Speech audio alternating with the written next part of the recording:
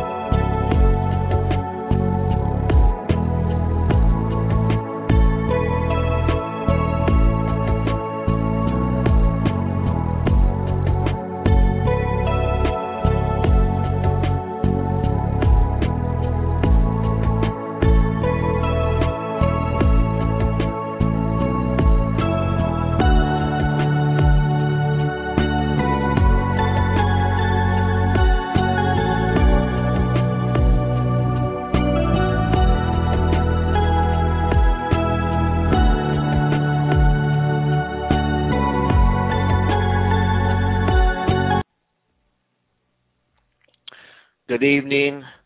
Welcome to the Sunday, July 7th, 2013 edition of Beyond the Gate Radio. I am your host, David Baker, and my co-host is Sherelle Baker. Welcome, Sherelle, and how are you? Hi, David. I am doing wonderful. Glad to be back on the air. I want to thank all of our friends in chat and the people that will be listening and archive and our callers. Thank you so much for tuning in and listening to the show. We have a wonderful show lined up for you tonight, and I am glad that the weather out here is no longer over 100 degrees, David. Yes, I know. In California, the Northern California, where we're located, the Northern Bay area in Marin County, is blue skies and probably in the 80s right now, which is better than the hundreds we've experienced recently. But some people have thunderstorms and whatnot. So I suppose we're just very fortunate to have what we have at this time. But anyway, for over 3 years, we have been bringing you great shows with amazing guests. If you like our shows, press the follow button on the show page. Our shows are also available for free in the Apple iTunes Store under podcasts, or just go to my website, www.mediumdavidb.com, and click on the menu bar for our Beyond the Gate radio page, and you will find a direct link to the podcast there. And actually, I've done all the work for you. Magically, you press that button, and you'll see the shows that you may select from, or all if you wish. Of all the shows I have done, I have rarely breached the subject about the dark side of the paranormal. It is an aspect of the realm of the supernatural that many people encounter and is often misunderstood. Our guest will explain the difference between the supernatural and the preternatural, and we will be asking him other questions as well. Now let me tell you a little about tonight's guest. Bishop James Long studied for the Roman Catholic priesthood for 6 years. It was during his years in the seminary that Bishop Long received solid formation, both academic and spiritual. Through prayer and discernment, Bishop Long accepted God's call to become an independent Catholic priest. He was ordained a deacon, priest, and was consecrated a bishop with the Old Catholic Church. Since he was 5 years old, Bishop Long knew that he wanted to be a priest. However, he knew that he was also called to study demonology, and at the age of 9, he began to study anything he could on the subject. Not only did Bishop Long answer God's call to serve as a priest, but he also answered the call to serve the people of God as a chief exorcist of the United States Old Catholic Church. Throughout his education formation, Bishop Long was mentored by a respected and properly formed exorcist. Bishop Long has performed 26 documented exorcisms. He has completed a book called Through the Eyes of an Exorcist, which, by the way, I've ordered. I can't wait to read, but I just haven't gotten it yet. And he is also the founder of the Paranormal Clergy Institute, and you can find a link to that on my website as well. The Institute was created to help homeowners and paranormal groups by providing information that will help defend against demonic entities. Currently, he serves as a presiding archbishop for the United States Old Catholic Church. He holds a doctorate of ministry, Masters of Divinity, Masters of Education, Bachelors of Communication Theory, and Associate of Philosophy. Bishop Long has appeared on the Travel Channel's Ghost Adventures, History Channel, National Geographic, Paranormal Paparazzi, TV Guide Coast to Coast, and Sci-Fi Channel. He has appeared in 5 documentaries and has completed a book called Through the Eyes of an Exorcist, which I just mentioned I had ordered but didn't get before the show.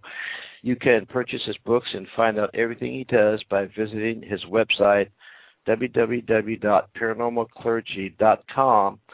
And if you're listening to the show now and on the radio page, look on the bottom of this bio, and there's a direct link to his website. And if we have time, we will take some callers later, of course. And our call-in number is 760-454-7006. It's also posted on our radio show page. Now we'd like to welcome our wonderful guest, Bishop James Long. Welcome, Bishop, and how are you doing? I'm doing very well. Thanks for inviting us. I do appreciate it. We appreciate having you here, too. As we said privately before the show started, that there seems to be an amazing amount of evidence about almost everything paranormal out there, and a great deal of the negative experiences that people have, or perhaps paranormal groups have lately, especially with all these shows on the TV. People think they can pick up after watching the show, get a kid, and go out and do something, and then when they encounter something, whatever it is that's really negative, they either can't help the people, they don't understand it, and they can't tell the difference between if it's a mean human spirit or a diabolical infestation or whatever the case may be. It's really, I would say, in my opinion, as a researcher and teacher, it's really a subject that's not breached often enough, and it's really misunderstood. So I wanted to start off by asking you, the Bible mentions angels and the devil, and the Quran also mentions angels and the jinn, with a slight difference about the jinn. But I was wondering if you could just explain a little bit about what a demon is and why they hate humans so much. Well, first of all, there's a lot of debate from theologians as far as the origins of demons. And, some people would say they are spirits of deceased evil people. And that's actually a view of Philo, Josephus, and some early Christian writers. Even ancient Greeks argue that as well. Really, that's proved false by Scripture, because in Luke 16, verse 23, talks about what happens to the evil people who choose to reject God's grace and do evil. So that's really, honestly, the very essences of a human being and an angel are two different things. So therefore, I don't believe that spirits of deceased evil people were completely two different essences.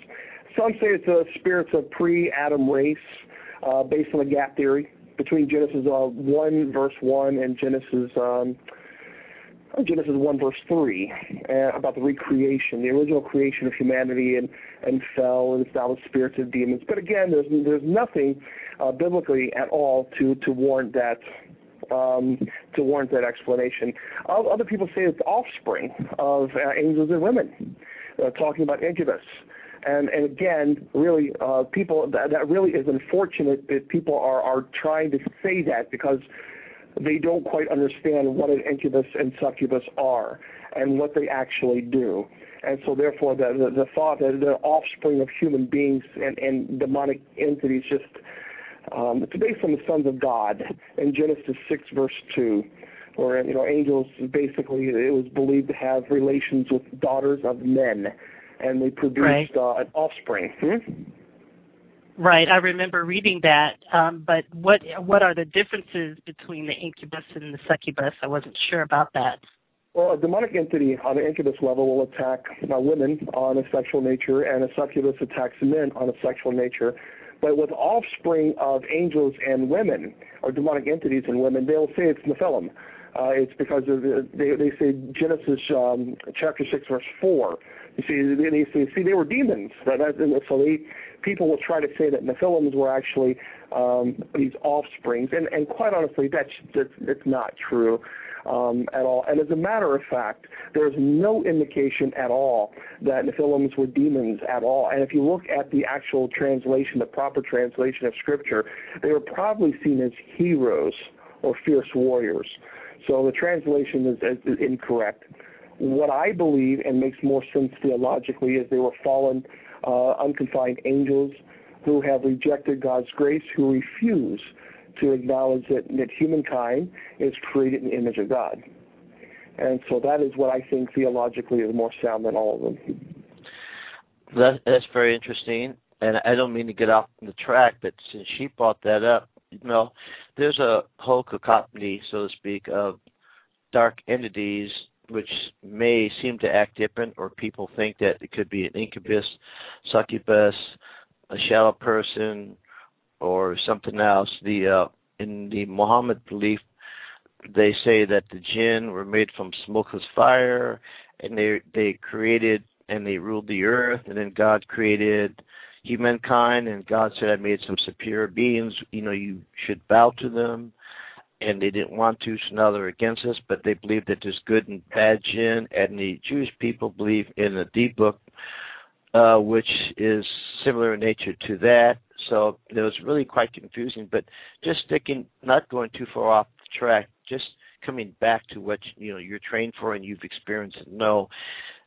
As I said earlier, there seems to be a whole plethora of different types of spirits that some people say that's a shallow person, that's a nasty human being, incubus, succubus, or something else, demonic or whatever. So can you classify them in a category, or are there subcategories? Like, is there, like, in the demonic, for example, like generals and lieutenants and other types of beings that fall under that class? Could you kind of clear that up with us? Yeah, when you're talking, first of all, when you're talking about jinn, it is believed, obviously, with the Muslim faith that they do exist, and that they are created by Allah to, of course, do good and do evil. And so, therefore, jinns, and there are many Muslims who believe that not all jinns are evil. And so, however, when we're talking about demonic entities, fallen angels who have rejected God's grace, we're talking about entities who wish harm to the very people that God created. We're created in the image of God. And I think that people have got to understand that we are created in His image.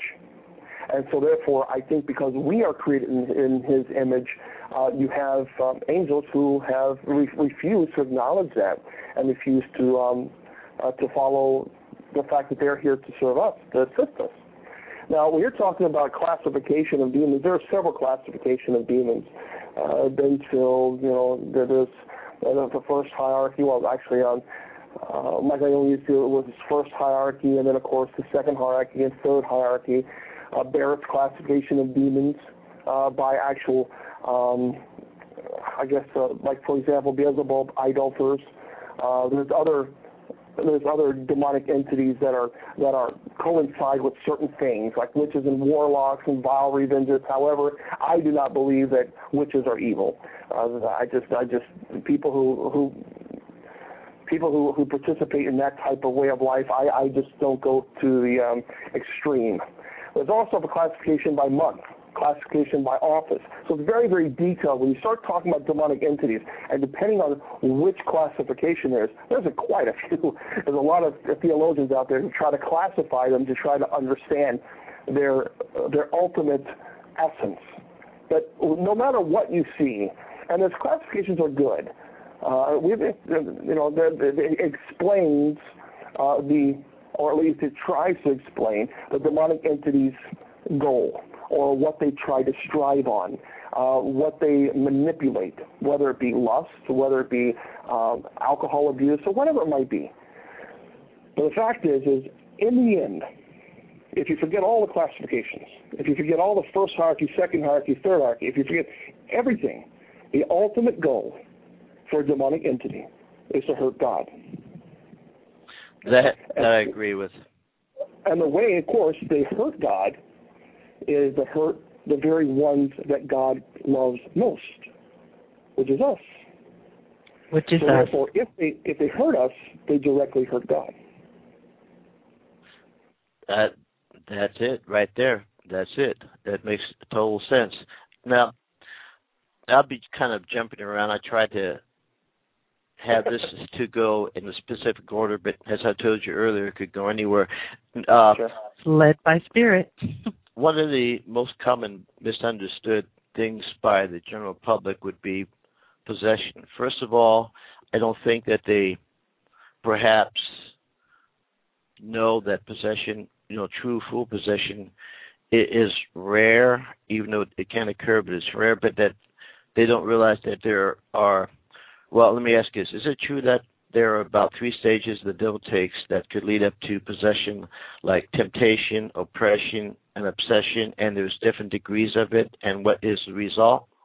Well, yeah, we are talking about, I've simplified it to a point where a lot of people can understand it. And it just makes a lot of sense when you, at least for me, when I compartmentalize the stages of what I have seen. And the stages that I have clearly have seen are infestation, and then leading to oppression, and that leads to possession.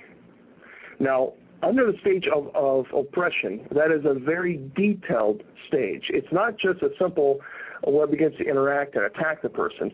It's far more detailed and more in depth than what people think. Now, I don't go into great knowledge on each one, no matter if I do conferences or if I do radio, and here's why.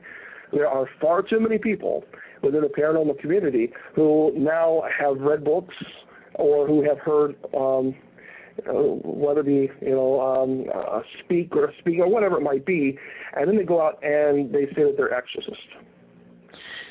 That really is becoming a major, major problem. So there are some things that really should not be discussed. And so I think for a very, very basic outline, infestation, oppression, possession.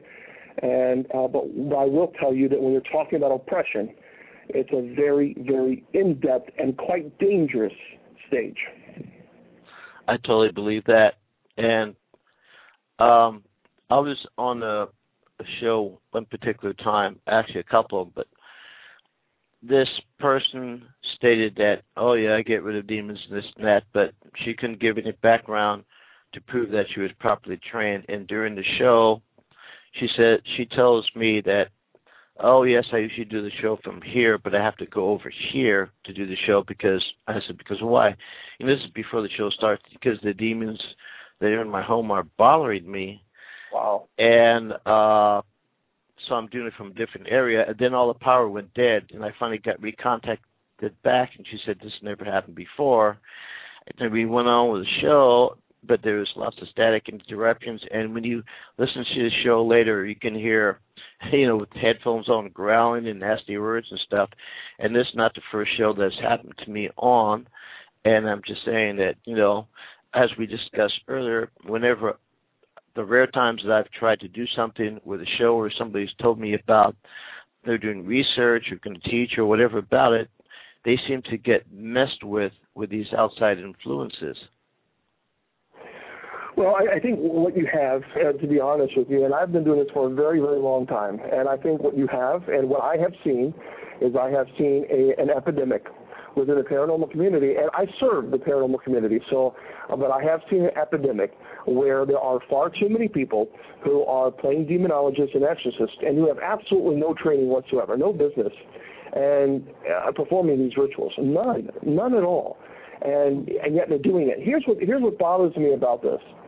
Number one, there are people who are performing the solemn rite of exorcism, and they're not ordained. They're not a Catholic priest. Now, they're not trained. Now, some people say, "Well, Bishop Long, that's not fair. You're not being inclusive." Listen, The solemn rite of exorcism is not, I didn't write the prayer. So this is not something that I wrote.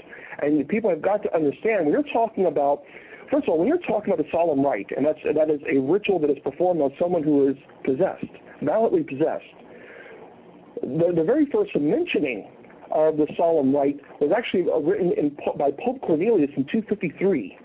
Now, and it is a very ancient rite. And even the medieval rites of exorcism included renunciation of the devil in 1614.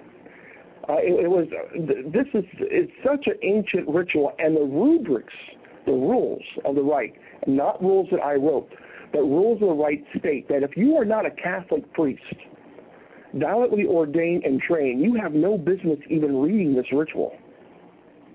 And wow. It says.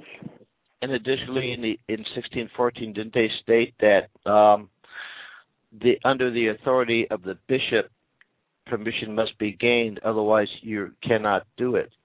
Actually, the first form rite of exorcism was written in 1614. So this is yes. So you're talking about, and you have to have the bishops or your ordinaries, what they call the ordinaries' permission. And see, the thing is what's happening is you have a lot of people who are taking a very ancient ritual, and they're trying to secularize this. They're trying to say, well, I can find it on the internet, so if I can find it on the internet, then I'm allowed to do it. Well, no, because you have to read the rubrics first. The rules of the ritual that I didn't write clearly state that if you're not a Catholic priest, you have no business reading this ritual, none. Now, that would be like me performing a shamanic ritual. I'm not a shaman. Therefore, I have no business picking up a shamanic ritual. But yet we're seeing so many people who claim, well, I'm Christian, therefore because I'm Christian, I'm also allowed to do and recite this prayer on someone who may be possessed. And that's just not so. That's true. People just, there's a preponderance of information and books on magic and copies of this Bible, that Bible, and Ouija boards and all kinds of things you can buy from Amazon, for example, that people are getting and going out and using them, and that's very dangerous. And what really, some people made an uproar a few years ago when Hasbro released a pink Ouija board for kids, and that's very dangerous. Yeah, there's a pink Ouija board for kids, and I've seen a blue Ouija board for boys. I've seen several things that are that clearly are trying to reduce it. And of course, I understand that the makers of the Ouija board, believe it's just a toy. Well, but the intent of that toy is where the problem lies. That's true. That's true. I agree with that. And then, but like you said, it's just like you said that even on the internet, just even reading that would you have to be ordained to even if they publish it on the internet. I'm sorry, what was that? You have to be what now?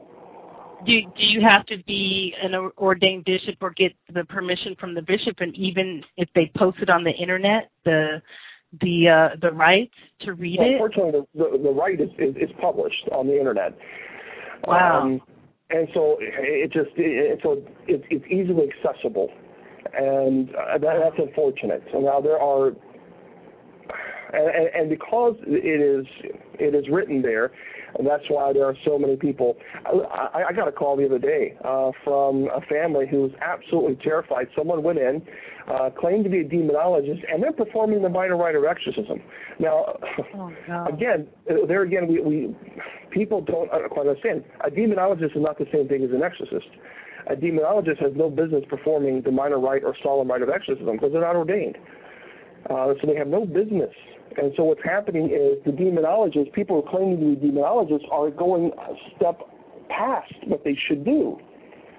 And here's what I always tell people: demonology or demonologists and exorcists has nothing to do with the paranormal. It's theological. It's not paranormal. And what's happening is people who are within the paranormal community, who are secular, who are not ordained, are taking a theological term and trying to secularize this, like doctor, teacher, lawyer. And that's okay. the line is crossed. And so it's quite dangerous, and I see it. We get it all the time at the Paranormal Clergy. All the time. You would not believe how many cases we get on a daily basis from people who went in, claimed to be a demonologist, performed rituals, all hell broke loose, and now they're calling us to help. Yes, that's a terrible thing. Under theology, the preternatural has to do with that particular area that you are trained under and others shouldn't mess with, because it took hundreds of years for the Catholic Church to understand it through experience and theology and many things. Is there any particular advice you'd have to anybody that thinks that they can learn something that's not trained like you are? For example, how can we tell people don't mess with this? What type of advice do you have, if any? Here's what I find absolutely fascinating, and that's a great question. People ask me this question all the time, and this is what I always tell them. I say, are you afraid of great white sharks? I am. And I am. So here's my advice. Don't jump in the ocean with them. Good advice. What's fascinating to me is that there are so many paranormal investigators crossing that line because they just want to see. They just want to get that evidence. Well, when you get that evidence, what are you going to do next when that entity then comes to your home and provokes you? Thank you. Thank you for saying that, because that is the thing that just gets me to no end. I've seen so many shows and so many people and at the end, and I'm sure it's a long process when these people go in to investigate just to see. But even as we see, at the end they're just saying, oh, okay, this is what you have, and if you have anything else, just call us, without actually helping the family, number one. And they're just going in to stir up dirt. That just drives me bananas.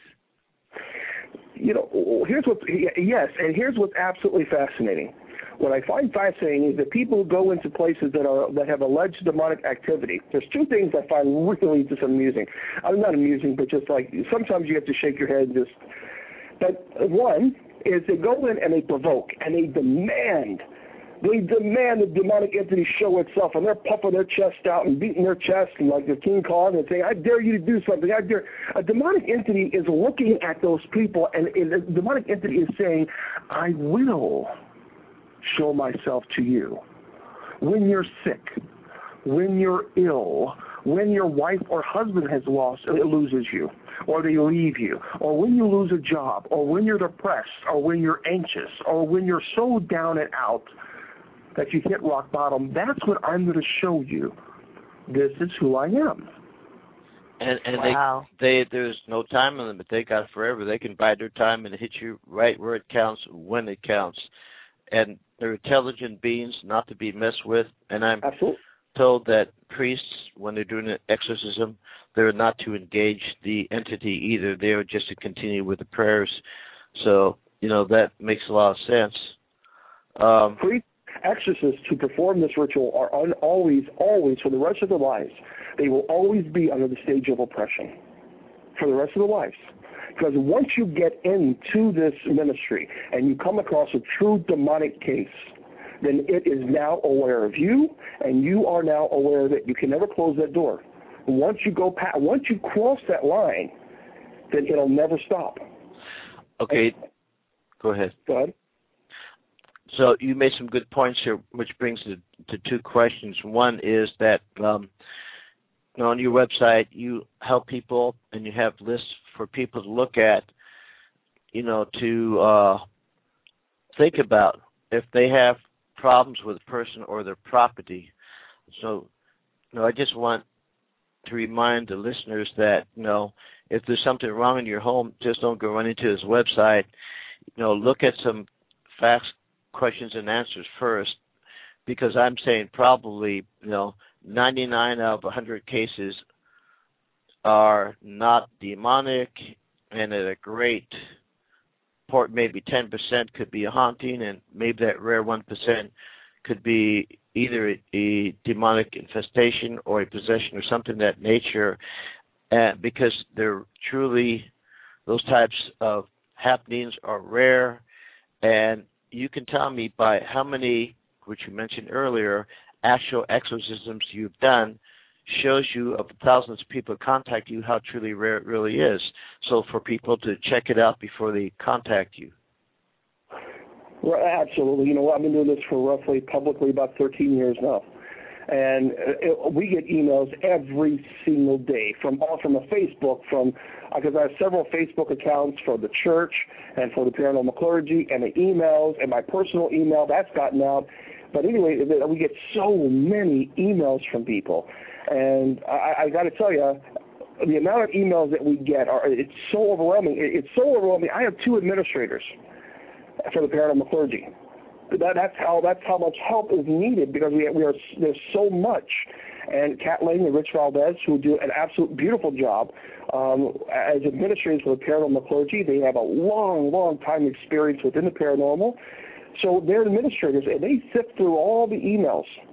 And if the emails, they do their investigation preliminaries, and if the case warrants the paranormal clergy affiliate's attention, then they will post that case in our private group. And then our team goes out and starts investigating. But I performed 26 exorcisms on people who were validly possessed. Now, we're not talking about people who are screaming and carrying on and acting like a fish out of water. We're talking about really true, valid possession. And so I always tell people, when someone claims that they are possessed, or if they have a demonic infestation in their home, there's 1 of 4 things going on. The person claiming to be possessed or have a demonic in their home, they're lying so they can get attention, or they truly believe that they're possessed or have a demonic entity in their home, but the paranormal activity can be explained. Or the person has a mental illness. And finally, the last possible option is a person is telling you the truth. Now, I always warn paranormal investigators, you need to pay very close attention to number 3 and number 4.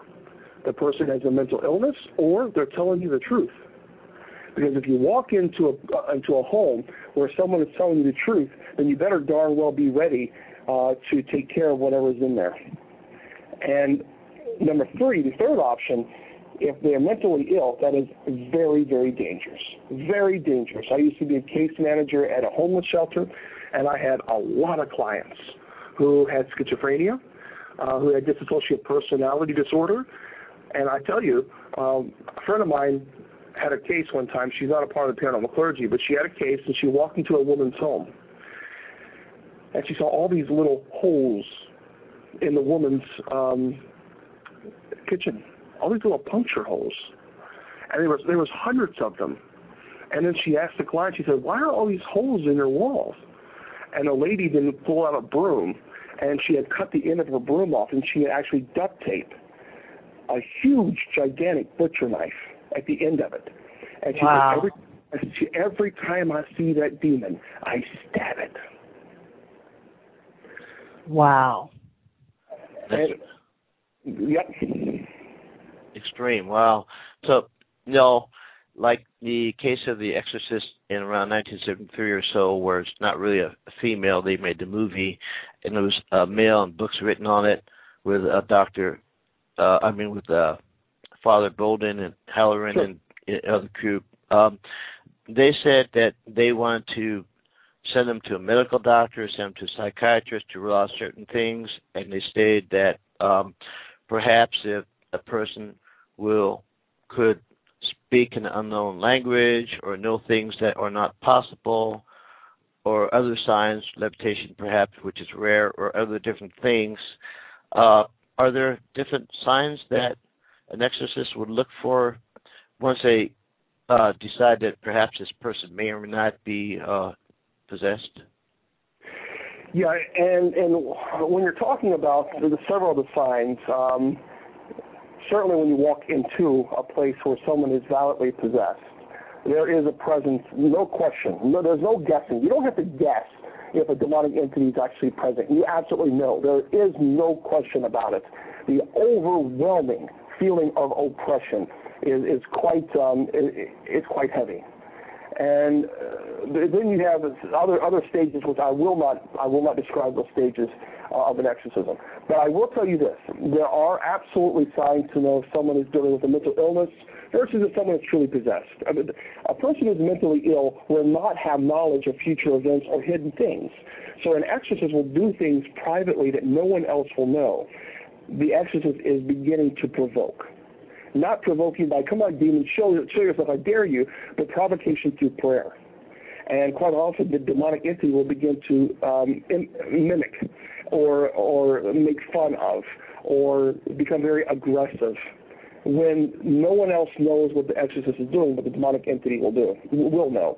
The possessed will have superhuman strength. They will absolutely speak in unknown or strange languages. For example, if I begin to speak the Our Father in Aramaic, and I begin to speak it, it will actually speak the Our Father backwards in Aramaic. So I don't know how to speak the Our Father backwards in Aramaic. I wouldn't even know where to begin to do that. But it will. That's amazing. And people that are purportedly possessed, have mental problems, may go around saying that they are, when in fact the actual possessed person may not be sure what's going on because the demonic entities do not want to be discovered, so they try to, keep it hidden as much as possible until if there's an actual, exorcism going on when they can't help but be discovered. Is there any truth to that? Yes, and when we're talking about the stages of an exorcism, that's the stages that I won't go into, because as an exorcist we'll know which stage that they are actually in during an exorcism. And so there are several stages in which an exorcist will continue the ritual, and depending on the activity of the demonic entity and, of course, the possession of the body, that is when an exorcist will know, okay, we have to continue this route, we have to continue this route. But again, I don't make those known, obviously, because, as I stated earlier, unfortunately, there's a lot of people imitating that they shouldn't. But there's one thing that they would certainly, a possessed person I have seen is smells. The smell of usually rotten flesh. I used to be a chaplain for a police department here locally, and when someone passes away, they've been passed for a long time. When you walk into the room, there is that smell that you can never forget. As a matter of fact, there is chemicals that you put under your nose because the smell is so horrible. But it's very, very similar to that smell. Very, very similar. There's always a reaction to holy relics or sacred items. And that's why I tell people, stop throwing holy water around like it's tap water.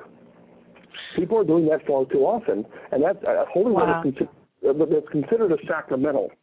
What's happening is people are just throwing holy water around like it's nothing. Well, if you come into a situation where you have a true demonic infestation, a demonic is present, and you're throwing holy water around, well, what do you think is going to happen when that holy water, which is a blessed object, comes in contact with a cursed object?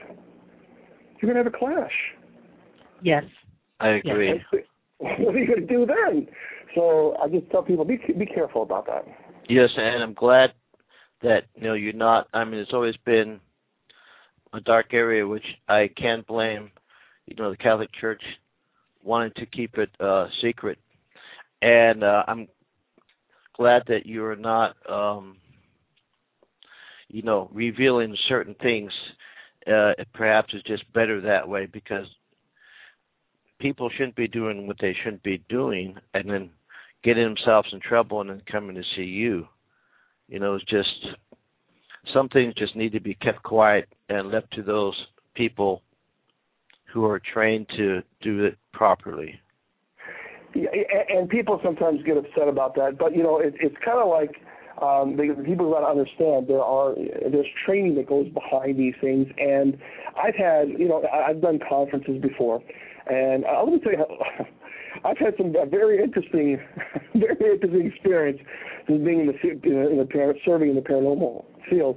I've had my slides, my presentation actually stolen, and someone went around and were using my exact slides in my presentation and telling people that they are a demonologist and that they are studying to be an exorcist.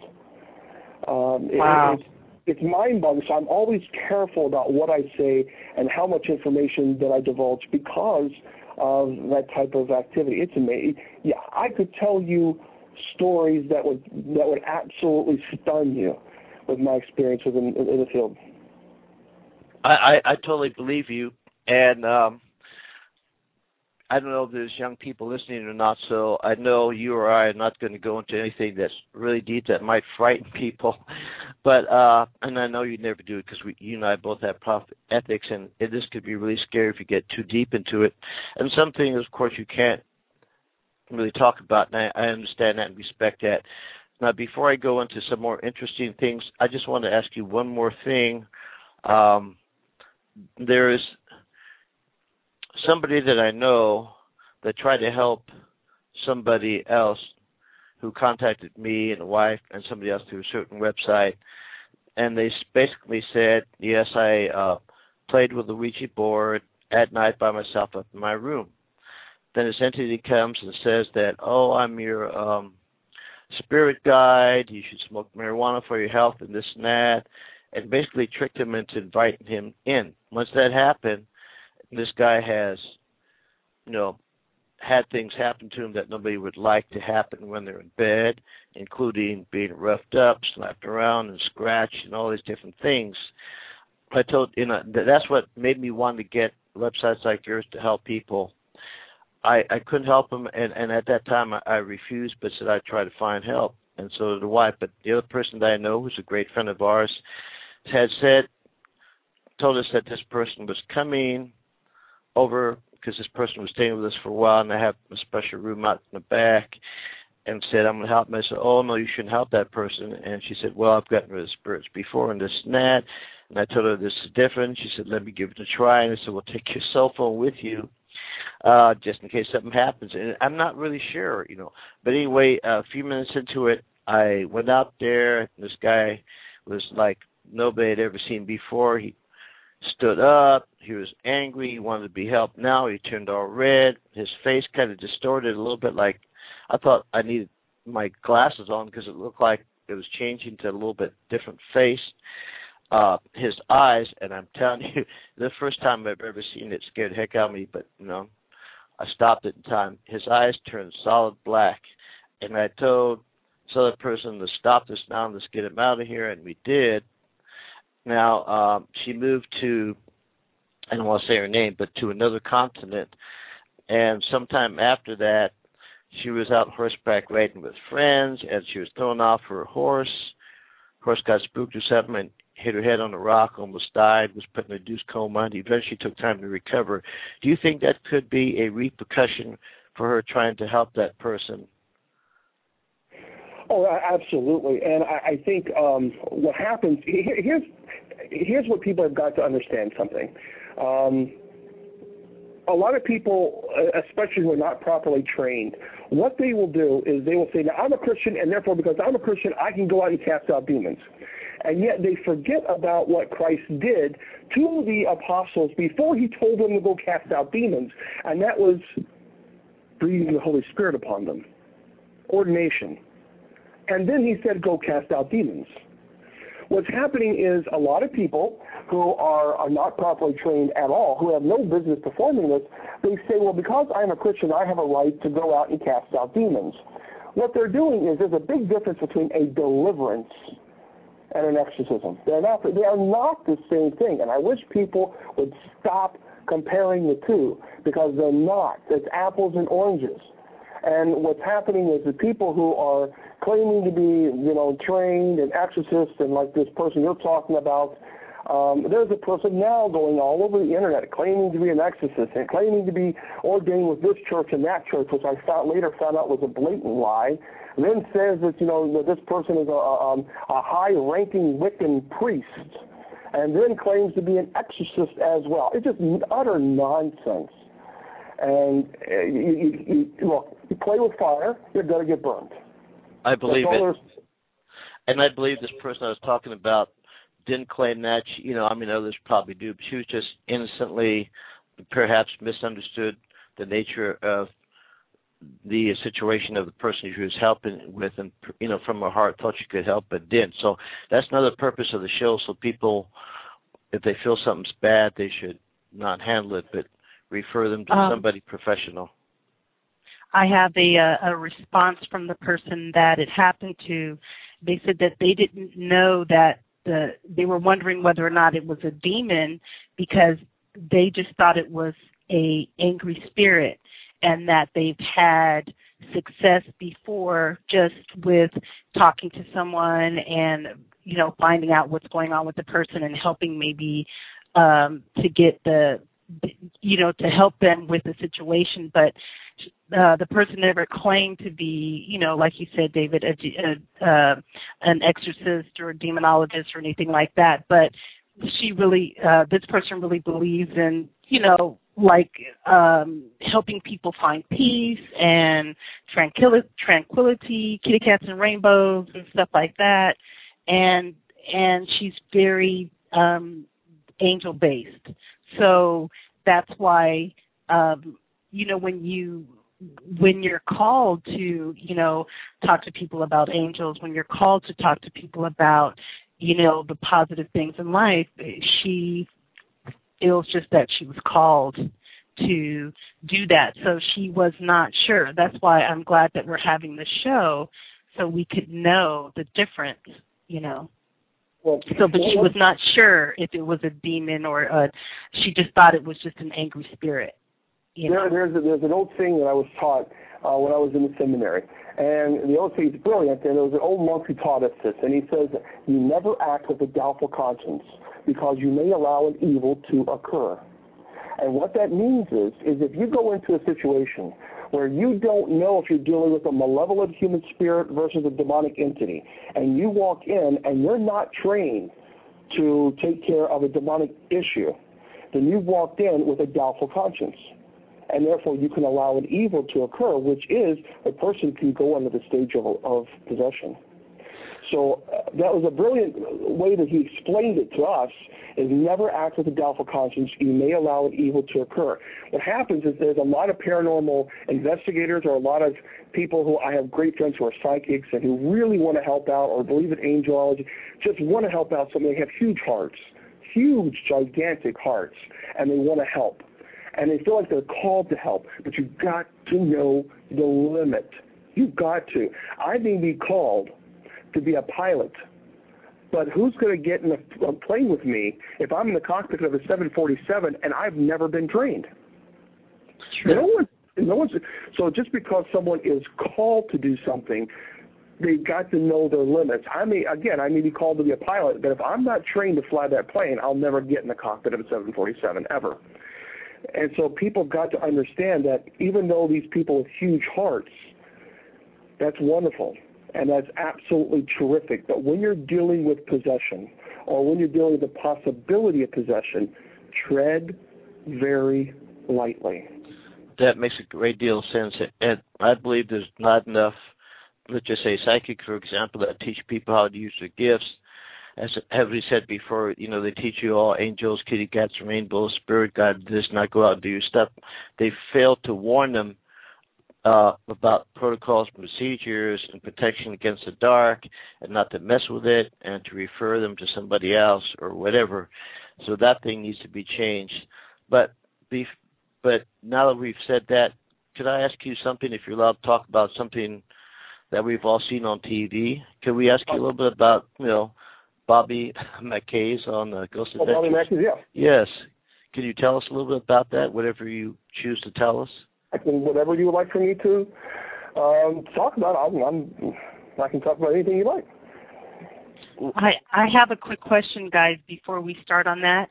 I'm still in communicate with the person that had the incident, and they would like to know from both of you, if possible, would that entity still be attached to them?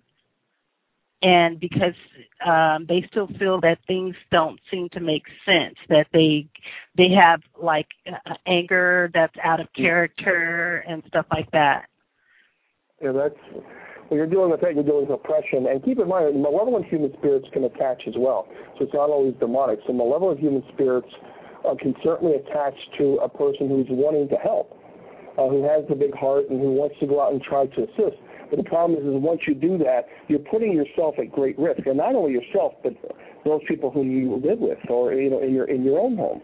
And so what happens is attachments are very, very, they occur quite easily, especially in malevolent human spirit cases, where it'll attach to you, and then you go into the stage of oppression, where you clearly know that we're talking about not demonic, but let's say malevolent human spirit, where it actually interacts with, as many people say, your energy, or basically very short-tempered, incredibly short-tempered, almost isolating yourself from all your family members and friends, to a point where you want nothing to do with anybody, and even thoughts, horrible thoughts that are coming into your head that you know are not your thoughts.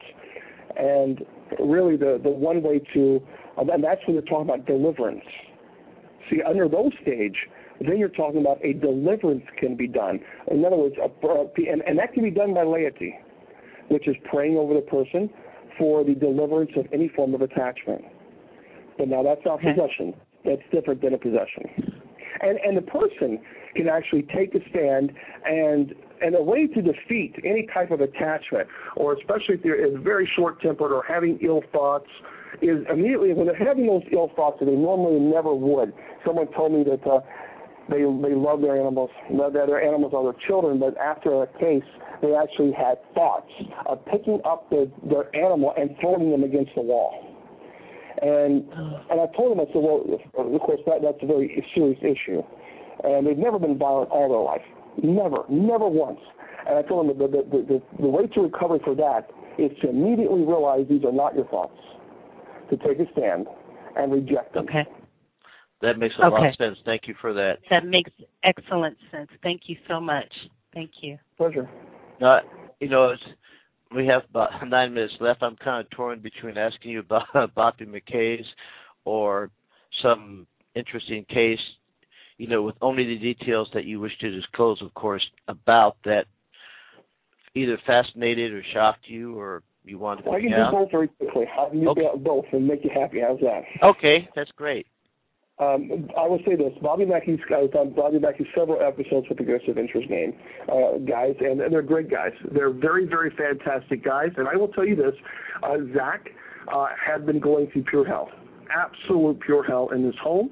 And I talked to Zach. I asked him to go public with some things that are occurring in his home, and he did, to let people know that there are consequences for his actions. Now, I have been working with Zach, and so far he seems to be doing much, much better. I will tell you that everything that they found at Bobby Mackey's was 100% legitimate. I no question. I would never listen. I'm not paid by Ghost Adventures, so I don't get paid for this ministry. So it's 100% free.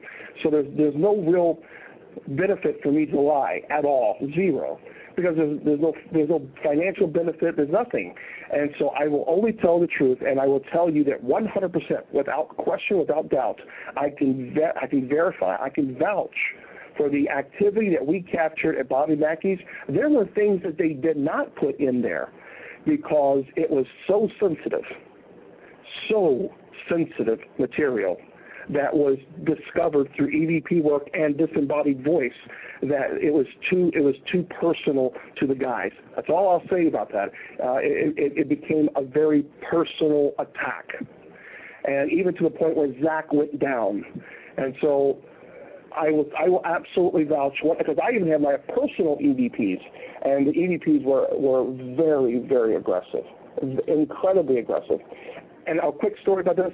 Actually, after we did the minor rite of exorcism on the Bobby Mackey's, a group called us 2 weeks later and was very angry with me because no activity was occurring there. Because they went to do an investigation, and they got angry, and they started posting all over the internet how they are so upset. And I was like, you got to be kidding me. It's like you're complaining that a great white shark didn't bite you. Amazing. And I will tell you a case that will always be with me for the rest of my life. She was a 68-year-old woman. She was like a grandmother. She was the most wonderful human being in the world. I loved her so much. But she was going through absolute pure hell.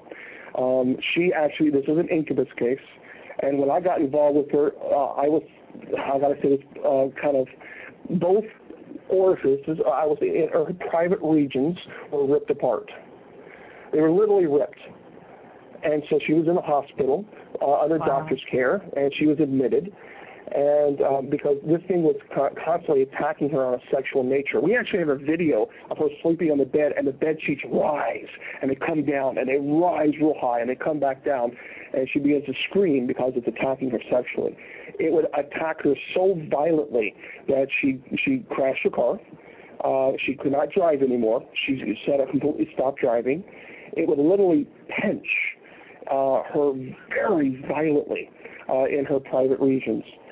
And so we worked with her and worked with her and worked with her, and finally, about a year, she was free from all this activity, but, she passed away. But she lived a year without being attacked. And it was a very violent, vicious attack. That is really the worst of the worst. That's amazing. This is real. It's been documented not just in recent time, but for centuries, and by very credible people. And some people that play around with it in the wrong way, isn't it true that depending on how deep the entity might be in a possessed person, to the point that it may be fully possessed or for a long time, which I know is rare, is it true that some people just can't be exercised, it's too late, or could they die from it? Could you just touch on that a little bit? The possibility of a person expiring in full possession is absolutely very high, because the demonic entity will not allow substance of life to enter the body, which is food and water. And so often the person who is in full possession never gets relief from the possessed state, and therefore they die primarily from dehydration, malnutrition. And so that's different than transient possession, where the demonic entity enters and leaves the body at will. And so that's completely different. But yes, the possibility of a person expiring is very high. That's why you have to have a medically trained personnel there during an exorcism, and you have to have, of course, a psychological evaluation performed prior to even thinking about performing an exorcism. Wow, that makes a lot of sense. I just want to remind everybody out there that's listening to Bishop James Long tonight that this gentleman here, this is his calling, and he spends a lot of extra time helping many, many people, whether through actual help or advice or whatever. This gentleman is not a member of the traditional Roman Catholic Church where he's provided for with everything. This gentleman is a member of the old Catholic Church, and he has to pay for everything himself.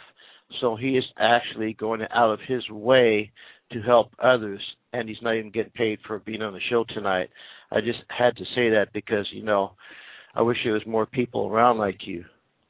I really appreciate that very much. I do, and I just keep doing what I do, and I'm very passionate about this. And I will tell you this quickly: I have a lot of education behind me, and I'll tell you, I spend about 60 hours a week on this every week. And if I did not know for a fact possession occurred, I'd be doing something else with my time. But it's a passion, it's a calling, and the only thing that I can do is answer the call and keep serving. And that's what I'm here for. Well, thank you very much, Bishop. I appreciate that. Now we're getting short on time, so now it's my time to ask you not only to say whatever you feel you wanted to say that you didn't have the opportunity to previously on the show, and is there any events or any announcements you'd like to make as well? I am going to be doing an actual class on demonology. It's a very, very in-depth 2-hour class on possession and demonology, and that's actually on my Facebook page. I'll be posting it up, and that's on facebook.com/paranormal clergy. And so that's going to be probably one of the most in-depth classes that I've done in a very long time. Great. That's good. At least you're giving somebody an education, and I know they'll be trained properly. Absolutely. And go to Mid-South. Go to Mid-South Conference in Louisville, Kentucky. Keith Age. I'll be there chatting for folks and actually offering Mass on Sunday as well. So don't forget that, folks. That's good. Now, at Mid-South, what kind of events could people expect to participate in once they attend that? Well, there's all kinds of speakers. There's vendors. It's August 2nd to the 4th. It's in Louisville, Kentucky. They go to LouisvilleGHS.com. LouisvilleGHS.com. They can find all kinds of information there. I mean, it's tons of information. A lot of fun. It's in Louisville, and I'll be giving a speech there, too. Thank you, Bishop. God bless you, and thank you for coming on the show. It's been a pleasure. It's been one of the most amazing shows that we've ever done, and we have hopes perhaps in the future that we might have you back if you had the time or would be willing to do so. Thank you so much. Thank you, sir. Thank you so much. Thank you for everything. My pleasure. Bye-bye. Bye-bye. Well, everybody, there you have it. There's our show tonight. We don't often put out this type of information, but we think it's critical that everybody realizes that there are some areas that we don't understand that maybe we should not be messing with, and go get advice from somebody else that's experienced in it. Anyway, thank you for listening to Beyond the Gate Radio tonight. We thank you all for listening, tuning in. I'm your host, David Baker. I'm saying good night, and for my co-host, Sherelle Baker. Good night, and don't forget the Kitty Cats and Rainbows on our next show. That's right. Bye now.